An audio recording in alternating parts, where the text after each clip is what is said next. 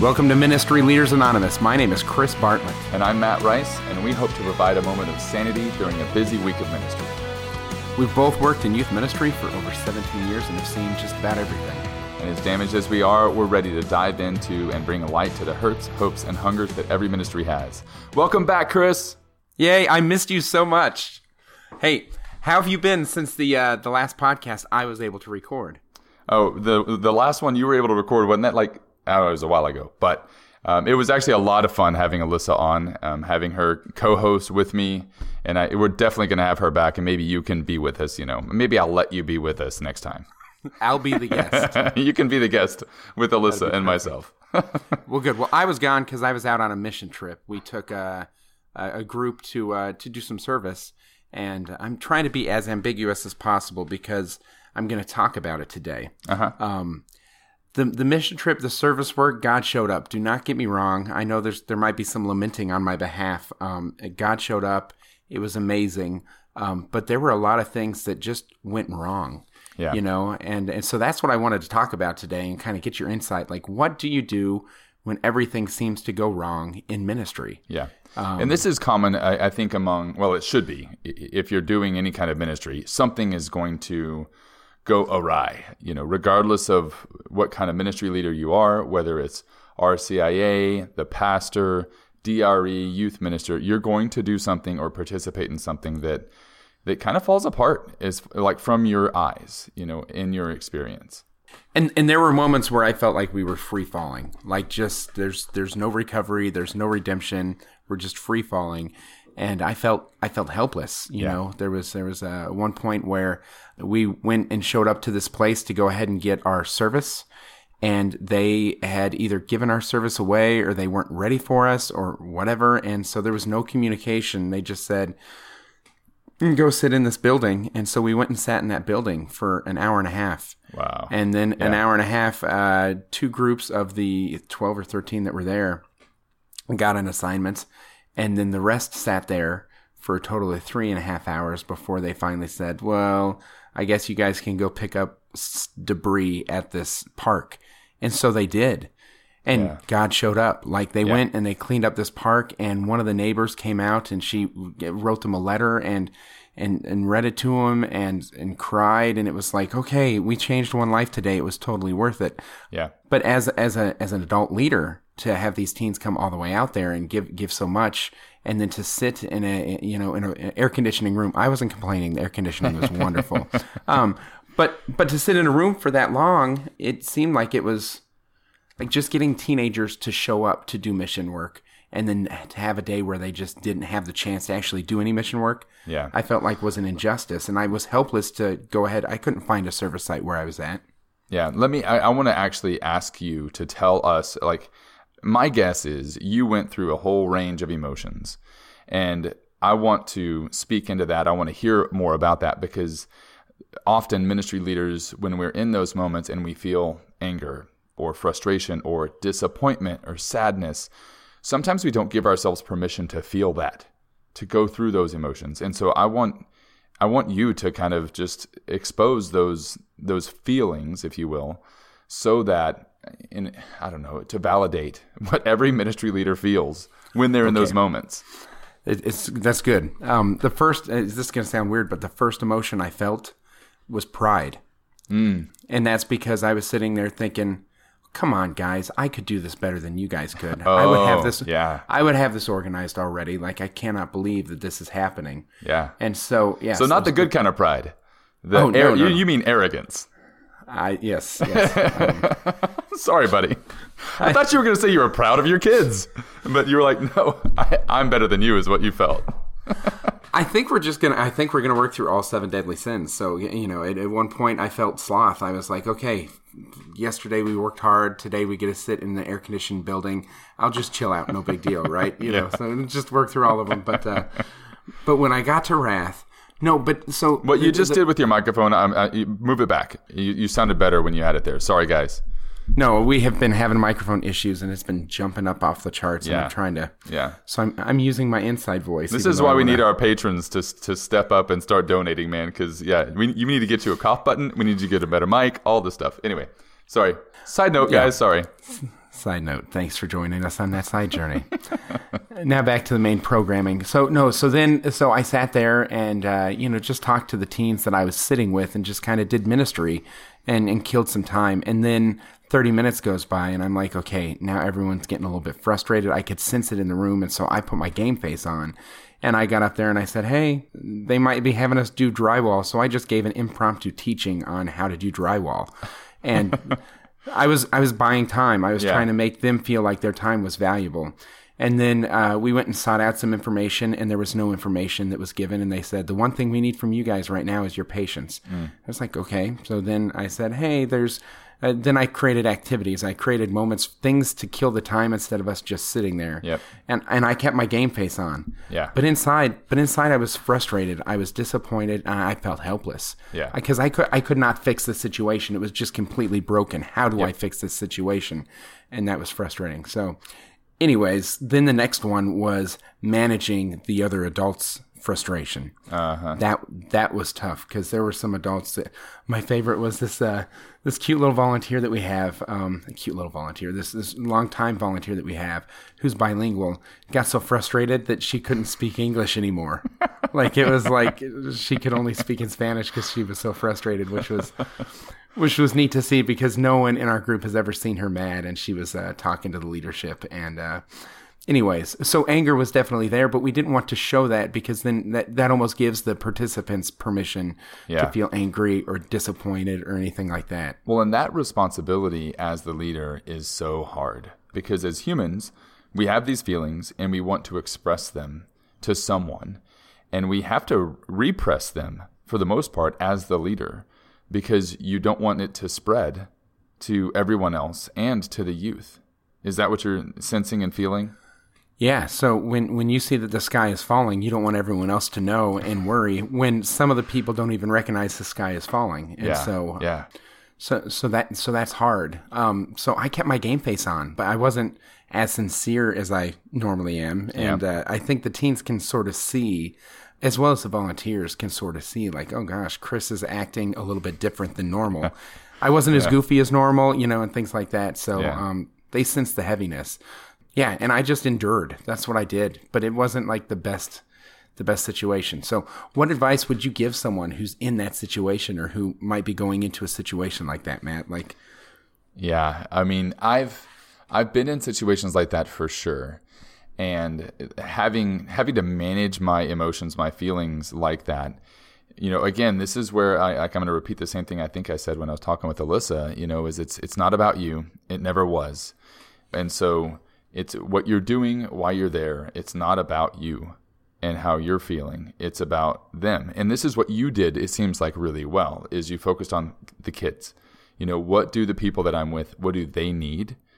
And they needed games. They needed distraction. They needed training. They needed something. So you were focused on the other, like you were focused on who you were there for. And I think that's some advice I would give. And you did what I typically do, but in every situation calls for something different.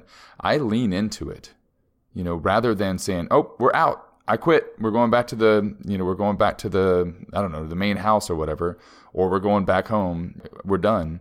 Lean into it and see what lessons that you might be able to learn yourself from it, and what lessons you might be able to take and teach your team and your teens about. And you got to do that several times throughout this. And I think that's what good ministry leaders do, because ministry is hard. Working anywhere is hard, and it's easy to give up. It's not easy to lean into it and learn from. Yeah. So one piece is advocacy. That was one element that also came into it that I found to be effective on a number of levels, and I want to share with you kind of those couple of levels. The first piece is when there was no information after about 45 minutes after my little speech on how you do drywall, right? Mm-hmm. Then I went ahead and I found the people and I was like, what is going on? And I started advocating for the teens. Yep. Really, I was advocating for information so that we could make a decision with the teens that would help them be successful. Yeah. Even if it meant help them be successful in enduring a 3.5 hour wait before information gets to them. Uh-huh. And so I had to go have those conversations. But then back at the camp, when everyone was done with their service sites, we gathered back at back at this school that we were staying at, and they did programming and things like that. But we had an adult meeting, and of course, all of our adults there was still steam coming out of their ears, and justifiably so, mind you. After the adult meeting, I raised my hand and I invited the leader of the camp over, and I went ahead in front of my team, did advocacy so that they could see it. So I said, tomorrow we're not going out to the work site unless we have a work site. That was an injustice and things like that. And then the woman who got so mad that she couldn't speak English anymore, after that moment was done, the leader walked away and I turned back to the group and she gave me a thumbs up, and I knew that advocacy had soothed over the mess that was earlier in the day. Yeah. And the rest of the camp went very well, but it fell apart hard on that day. And so advocacy is another piece. But sometimes even when you advocate, like I did back at the air-conditioned building where we were all waiting, even the advocacy there turned into, well, you just got to wait some more. And it was like it didn't fix anything. And that's the hardest thing. And yet God still loves those teens. God still loves me. God still desires successful ministry in the midst of things falling apart. Like God never left us. Yeah. God was just as present in that air-conditioned building as he would have been at a work site. And that's something that I had a lot of trouble, A, understanding, and B, communicating to the teens or the adults who were so frustrated that we were stuck there. Yeah, and I don't know if I would say that you wouldn't understand that. It's recognizing it, because when you're in that, what you see is your immediate, like what's going on right around you. You don't necessarily see the long game. You don't see what God's doing with everything, and so you don't recognize God's here. You know that. I mean, when someone says that, you're like, oh yeah, I know that, but you just didn't recognize it. One of the things that I really like about what you did, a lot of this is leadership stuff. And advocating in front of others in an unjust or unjust situation shows them that it's okay to speak up when things are unjust. And you show them how to do it with charity, but firmness. And that's the role of a leader, is to be able to do that, to address those situations that need to be addressed in charity, in a charitable way. And that's also just for you to do that on the behalf of the other leader, because the other leader needs to know the level of frustration. They need to know what happened, what didn't, for them to even have a chance of correcting it. And for you it seems like to me that you took that moment to coach as well, to coach that other person on how to handle situations like this. Is that right? You're absolutely right. In regards to that aspect, it was a neat moment for the team. It wasn't just a neat moment for the leader. Yeah. And that I think that's the beauty of advocacy and doing advocacy in front of others. I think it does create an awesome model for people. But as we continue through the range of emotions that I experienced, the rest of the trip, I was very dismissive of the leadership at the camp. Wow, yeah. The trust was broken because they didn't care for us, and when things fell apart, they didn't communicate why or how or what we could do. It would have just been great for them to say, hey, something bad happened. We don't have your service sites today. I'm going to hang here and try and work it out, but you guys probably have about 2 hours to kill. And then I could have gone into youth ministry mode and said, hey guys, we got 2 hours. Let's go ahead and do this, or let's go ahead and do that in the meantime. And then we'll go ahead and come back here, or whatever it is. There could have been so many other ideas that they could have, and I was like, they didn't give us the chance. They didn't even give us the chance to be able to have that information to better the experience. And so I was real dismissive. I wrote them off. And so that I think comes back to pride or arrogance as well, which is dangerous, and which compounds the problem. I was part of the problem at camp, you know. Yeah, you became that after, this. Is that what you're saying? Yes, and I have to own it. Like, that was not their fault. That was my fault for not jumping on board and being a team player after that happened. And I think that's something we have to caution ourselves at. And there's this weird line, this weird balance that we have to find, because if it was just 100% blind trust, and let's go ahead and do that again, then the teens that I was ministering to could have been in a situation where they had another bad situation. And that wouldn't have been okay. So you have to have some of your guard up. You can forgive and not forget, so to speak. Yeah. But I was bitter. I was sophomoric. I had a text thread with another adult where it was basically one message after another it was a few messages where we were just basically rolling our eyes over, lamenting over the situation that had since been passed and resolved. Well, and you may have been doing, and I don't know if you did, like the same kind of responses throughout the rest of the week. Oh, this is just their leadership, and again, dismissing them throughout the rest of the week. Anytime something happened, it's like, oh yeah, I expect that, and very dismissive in that way. Yeah, but the saddest thing is that God did. Not this isn't the saddest thing. The good news is God did work. God did work through them. Yeah. Throughout the rest of the week and earlier in the week too.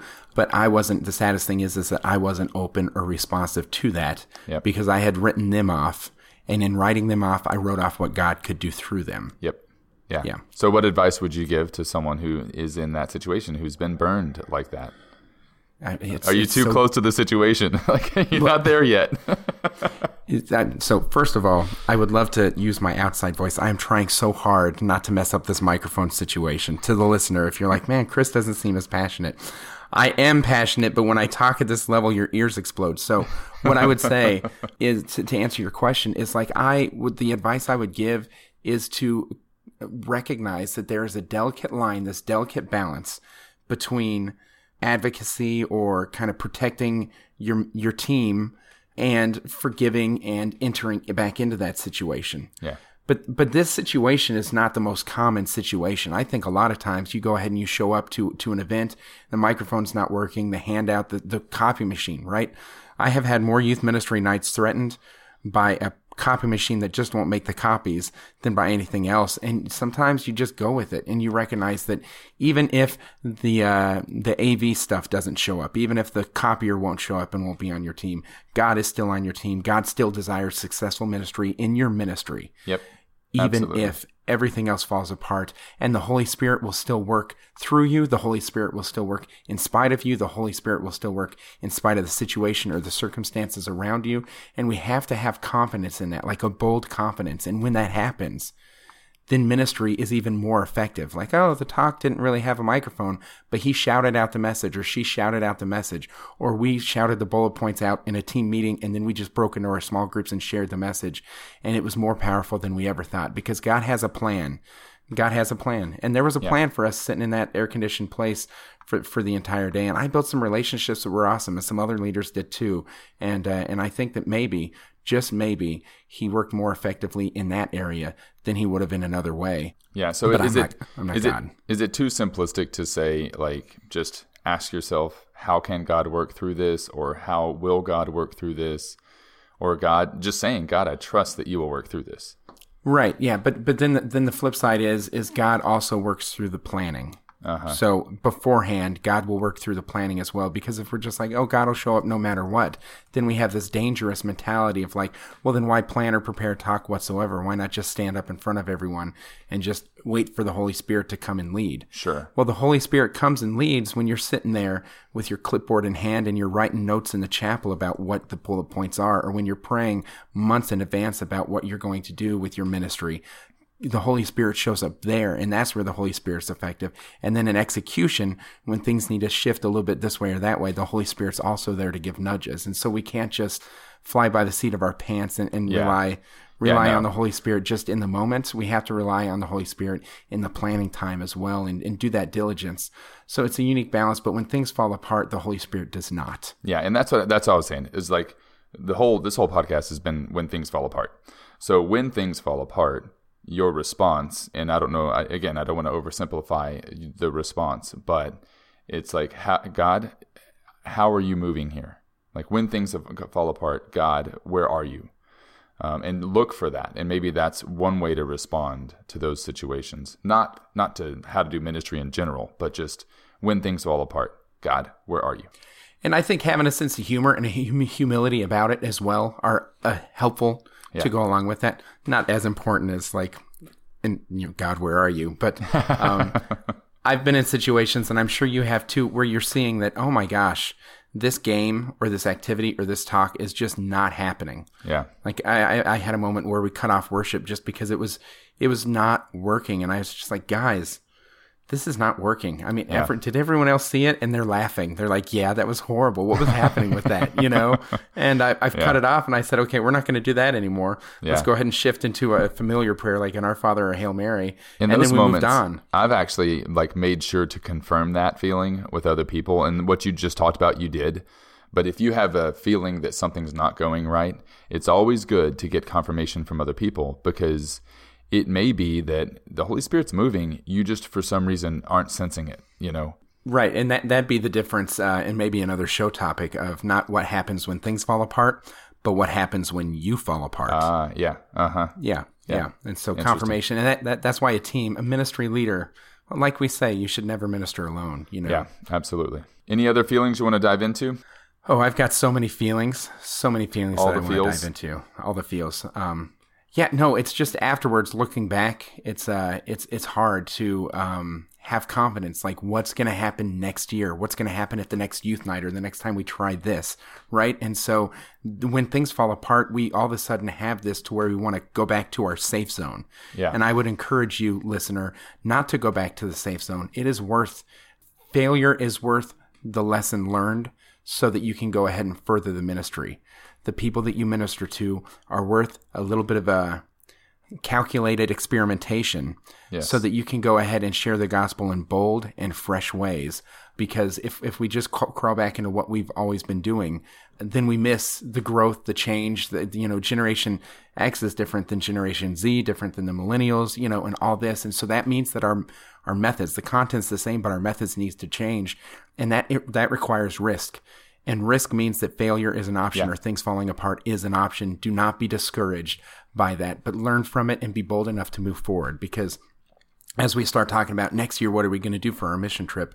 We're like, oh, do we even do a mission trip? Some of the teens had a negative experience. And it's like, yes, we have to continue to be bold and move things forward in spite of failure or the risk of failure or things falling apart. Yeah, and the last thing I would want to say about all this is, when stuff like this happens, it's the opportune time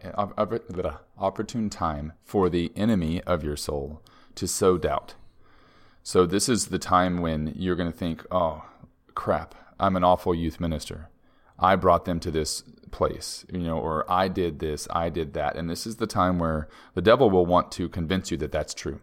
Mm-hmm. And so I would just caution anyone who's had an experience like this to make sure that they're still diving into prayer and they're listening to the truth that they are a beloved son or daughter of God, and he has them right where he wants them.